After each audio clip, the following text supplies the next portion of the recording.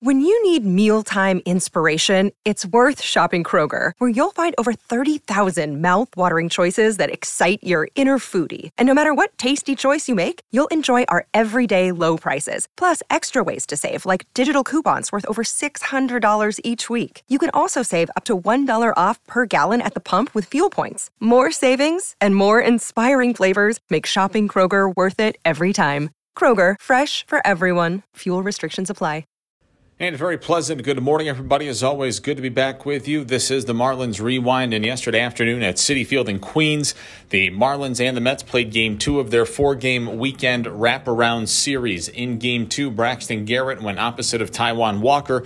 And with a recap, as always, here is Glenn Geffner. Back with you at Citi Field in New York, where the Marlins come up one run shy this afternoon. They fall to the Mets by the final of 3-2. Taijuan Walker, terrific on the mound for New York over the first 6 2/3. Mets scored early, then were able to hang on late and pull out the second straight win to begin this series. Still 2 more games, 1:40 tomorrow and 1:10 on Monday afternoon. Walker started against Braxton Garrett in this one, and the Marlins had a shot, or so it appeared, right out of the gate. John Birdie led off the top of the first inning with an infield single.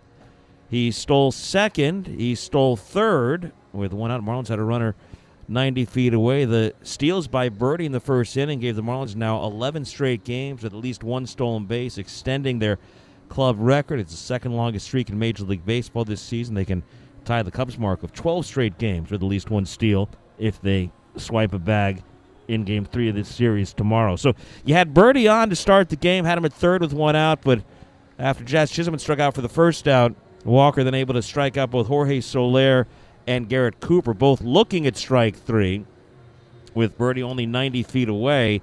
So Walker with 3 Ks, one on a slider, one on a splitter, one on a fastball to get out of that first inning unscored upon. Braxton Garrett needed only 8 pitches to retire the side in the Mets half of the first, 3 straight ground ball outs, 1 to first and 2 to short. But in the second inning, the Mets would break through against Garrett with one out Mark Canha, a single. He'd go to second base and a J.D. Davis walk.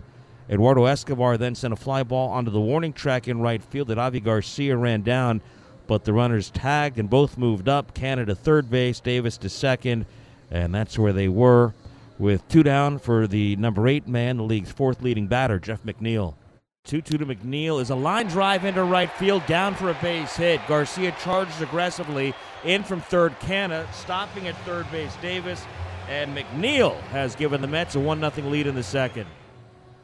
He's got himself a 6-game hitting streak. That was his 33rd RBI of the season. Then in the third, they would extend the lead against Braxton Garrett with one out. Starling Marte a single. That brought the shortstop Francisco Lindor up. 2-2 pitch, and that ball is slammed left center, way back. Soler and De La Cruz, and that one's gone. Lindor's done it for the second game in a row. A 2-run shot here in the third inning to make it 3-0 Mets. His 11th home run, RBIs 50 and 51, third most in the National League. Lindor hit a 3-run homer in the first last night, a 2-run blast in the third here today. And the Mets had the 3-0 lead, and Walker was rolling along. After the Birdie single to lead off the first, we told you he struck out 3 straight, Chisholm, Soler, and Cooper in inning number 1. He would then retire the side in order in the second, in the third, in the fourth, in the fifth, and in the sixth. He would set down 18 consecutive Marlins after the Birdie single, leading off inning number 1. For Miami, Braxton Garrett made it through 4 in this game, allowing 3 runs on 5 hits. He walked a couple, didn't record a strikeout, allowed the long ball to Lindor. He was pulled after 75 pitches, 44 strikes. The Marlins bullpen did a good job in this ball game. Dylan Floro a scoreless inning. Jimmy Yacobonis 2/3 scoreless. Richard Blyer a scoreless inning. And Lewis Head an inning and a third scoreless. And that kept this game within shouting distance for the Marlins. As good as Walker was, the Marlins were able to stick around. And in the 7th, they would finally break through. After 18 straight had gone down, Jazz Chisholm worked a leadoff walk against Taijuan Walker. He stole second. That was, at the time, the third of eventually 5 stolen bases in the game for Miami today. With Jazz at second base, Jorge Soler a fly ball to right for the first out. Garrett Cooper then a fly ball to center for out number 2, but that advanced Jazz to third. So with 2 down and Chisholm 90 feet away, Marlins down 3-0. Up stepped Avisaíl García. 1-2 to Garcia. Line drive right center. Going to get down for a hit to put the Marlins on the scoreboard. It'll roll to the wall in front of the bullpen. Avi will turn at second and slam on the brakes. Nimmo had a little bit of trouble picking that one up. So the Marlins are on the scoreboard at last. It's 3-1 in the 7th, and here comes Buck Showalter. That was it for Taijuan Walker. Done after 6 2/3 innings. He was relieved by Drew Smith, who promptly struck out Lewin Diaz, who was 0 for 3 in this game. His second game first start with the Marlins here in 2022. So Smith escaped that 7th with the Mets in front 3-1. Taijuan Walker, 6 2/3 innings, 2 hits, 1 run, walked 1, struck out 9 through 97 pitches, 62 strikes. Smith stayed out there for the 8th. He got Miguel Rojas to foul to first. Then he struck out Nick Fortes and Brian De La Cruz. So we went to the 9th with the Mets leading 3-1. There was a save in it. That meant we get to see Edwin Diaz for the first time here in 2022. Diaz, who has been so electric as the Mets closer. But he allowed a leadoff hit to John Birdie on an 0-2 slider. Birdie cued one into right field. And the Marlins got the tying man to the plate with nobody out in the 9th inning. Birdie then, with Jazz Chisholm batting, stole second. And when Tomas Nido's throw sailed into center field, Birdie picked himself up and went to third. So now down 3-1, my made a man at third, nobody out 9th inning. Jazz Chisholm took a disputed called third strike. Pitch was in off the plate. It was close, but it was, according to PitchCast, in off the plate. He was rung up by Adam Beck, who seemed to have a rough day behind the plate today. Jazz was incensed by the call and was eventually ejected from the game by Adam Beck. So that was the first out, with Birdie still at third base. Then Jorge Soler went down swinging on his slider for the second out. But the Marlins weren't done. Down to their final out, had a man at third, and Garrett Cooper would keep this one going. The 2-1 pitch, a line drive into center field. He got his slider. He gets a base hit. Birdie scores. It's a 1-run game. So now the Marlins had the tying man on, the go-ahead man at the plate. Donnie ran for Garrett Cooper, inserting Luke Williams into the game, and with Garcia at the plate, Williams promptly stole second base, the 5th stolen base in this ball game for Miami.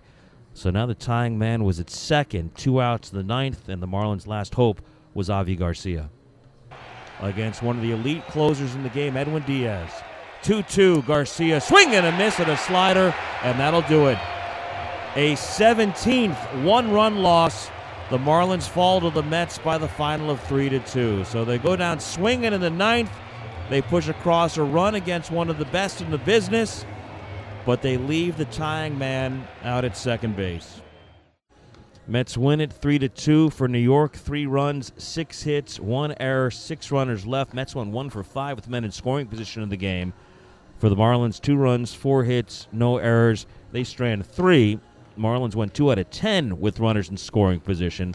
Taijuan Walker, the winning pitcher, 5-2 over Braxton Garrett, the loser, 1-2. Edwin Diaz nailed down his 14th save of the year. Time of the ball game, 2 hours, 51 minutes in front of a crowd of 40,021 here at Citi Field in New York. So the Mets improved to 4-1 in their homestand. They improved to 44-23 overall. They are 21 games over 500 for the first time since September of 2015. They improved their record now to 22-9 here in their home ballpark, Citi Field. As for the Marlins, well, the frustration continues. Miami now 3-5 on this road trip. The Marlins have dropped 5 of their last 6 games, including each of the last 3 straight. They fall to 28-35, 7 under overall, and now 8-17 in games this season decided by a single run. Marlins are 13-21 on the road, with losses in 16 of their last 23 away from Lone Depot Park. Taijuan Walker over Braxton Garrett, Mets 3, and the Marlins 2. The Marlins and Auto Nation working together again this year to strike out cancer in our communities. Every time Marlins pitcher records a strikeout this season, $25 will be donated to Auto Nation's Drive Pink initiative to support cancer research. Only 4 strikeouts in this game today, none from the starter, Braxton Garrett, in his 4 innings of work. First time since last April, the Marlins starter didn't record a strikeout in something more than a 1-inning opener-type appearance. Dan Castano did it last April against the Giants. Braxton Garrett here today. But in all, 4 strikeouts. It's $100 for AutoNation's Drive Pink Initiative. Our season total is now 544 Ks for the Marlins staff, $13,600 to AutoNation's Drive Pink Initiative. Mets edged the Marlins 3-2 yesterday afternoon. Let's hear what the manager, Don Mattingly, had to say afterwards. Put you on the defensive. Hey, Garrett, a short outing today, but he had a couple quick innings, and in between there, the Mets tagged him for 3, but kept it close, especially at the end there, gave you guys a chance. What were your thoughts on his outing? Yeah, it was okay. Like you said, he kept it close, a lot of pitches.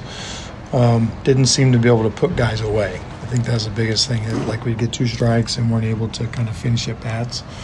But from there, I thought our bullpen did a really nice job with Floro, Yacobonis, Richard, and then Head kind of continued to give us chances to score, and we were finally able to break through there in the 7th, and then obviously had some things going in there in the 9th. Have you had a chance to get a closer look, or did you get a closer look to that last called strike on Jazz? Yeah, I seen it. I mean, you're not going to sit there and blame the whole game on a call. I feel like obviously he misses that one. You don't want to see him miss them with guys on base. I know the one earlier with Cooper in the first inning, another situation where there's runners out there. He missed the 3rd strike, so it's like, but I'm sure he missed them both ways. I'm sure we got some calls, so yeah, you just hate to see it in the 9th like that. With Jazz, I think even last year, it seems like he has a pretty good eye at the plate, especially, he's been, I guess, the victim of a few missed calls. Just what do you tell him, just moving forward? Or? I don't tell him anything. Jazz does see the ball good. He sees it early. The one pitch that he'll think is a ball or a strike, or a ball is the one in. So, you're not quite sure. You can't see it from the side. And it's hard to argue that. Just try to keep Jazz from doing something that you don't want him to do. Back to Braxton. Is he still in sort of build-up mode? It was 70-some pitches the first 2. He was in the mid-80s this time. Is he still getting up to where his pitch count could be? No, I think we had him down for 100. It was just like we were getting back to the top of the order, having trouble with that part. Just felt like that Floro was going to be the guy at the top of the order that we wanted to use to be able to stop the game right there. He was able to do that, able to use our different guys in different parts of their order, and really got us to the end. Birdie leadoff single before Walker takes everything out, and the stolen bases, both 1st and 9th. Just what he was able to bring to give you guys opportunities to try to break through. Yeah, with Bird getting on early, and he gets 2nd and 3rd and gives us a chance to score. We weren't able to do it, and then obviously in the 9th to get that thing started. You love when that first guy gets on, because at that point in a 2-run game, every pitch a guy throws, it's a chance to tie it up. So, Bert gets that started. We just weren't able to finish it off. One of the better closers in baseball, just isn't it? It's a loss, but encouraging to at least see that he hadn't been scored upon in quite a while. Well, I don't. Obviously, really, Eddie is one of the best guys out there, but it's hard to take too much from you. Still lose. You have chances. Just weren't able to get it done. Just the you talked about it pregame. Just the dynamic of both Birdie and Jazz and what they can provide at the top of the order. Because we talk a lot about a lot of home run guys that can't necessarily steal or speed, but with those 2. Yeah, you love when those guys are getting on up front for those other guys. It does a couple of things that it's almost what happened to us. We're trying to be quick with Marte over there. We give up the home run, and that's really what you like with speed, other than being able to cause problems. It makes the pitcher be able to have to deal with 2 things, deal with the runner and deal with the hitter. You're hoping that it gets your guy a better pitch, or you're able to advance a base and put yourself in scoring position. That was Donnie after the Marlins 3-2 loss to the Mets yesterday. Before we hear from Braxton Garrett, we'll step aside for a quick commercial break. Back with you on Marlins Rewind. Let's hear from Braxton Garrett after Miami's 3-2 loss to the Mets yesterday. Garrett, short outing for you, but you had a couple quick innings. They tagged you for a few runs there in the middle. How would you evaluate yourself after this one? I'm not quite as efficient as my previous two. Struggled to get ahead with my fastball and breaking stuff. The slider wasn't very good tonight. I had trouble getting it to the spots I was trying to, especially with two strikes. What makes this lineup just so challenging? They just have really good approaches, and if you don't get something to the spot, they're good chance they'll put good wood on it. So yeah, they did a good job of that. And again, I just wasn't ahead. It was hard for me to finish guys being 1-0, 2-0. The home run to Lindor, what were you trying to do there? Trying to get a fastball in. I had got one in, I think, previous. But like I said, the slider just didn't feel great. So tried to get another one in there. Got a little too quick and just left it over the middle. What can you, take away positive from this outing moving forward? That I didn't have my best stuff, and only gave up 3. Didn't have any strikeouts, so yeah, we just got to be better. Got to get in the zone earlier in counts and just get my 2-strike breaking stuff out of the zone. Do you remember the last time you maybe won an outing without a strikeout? No.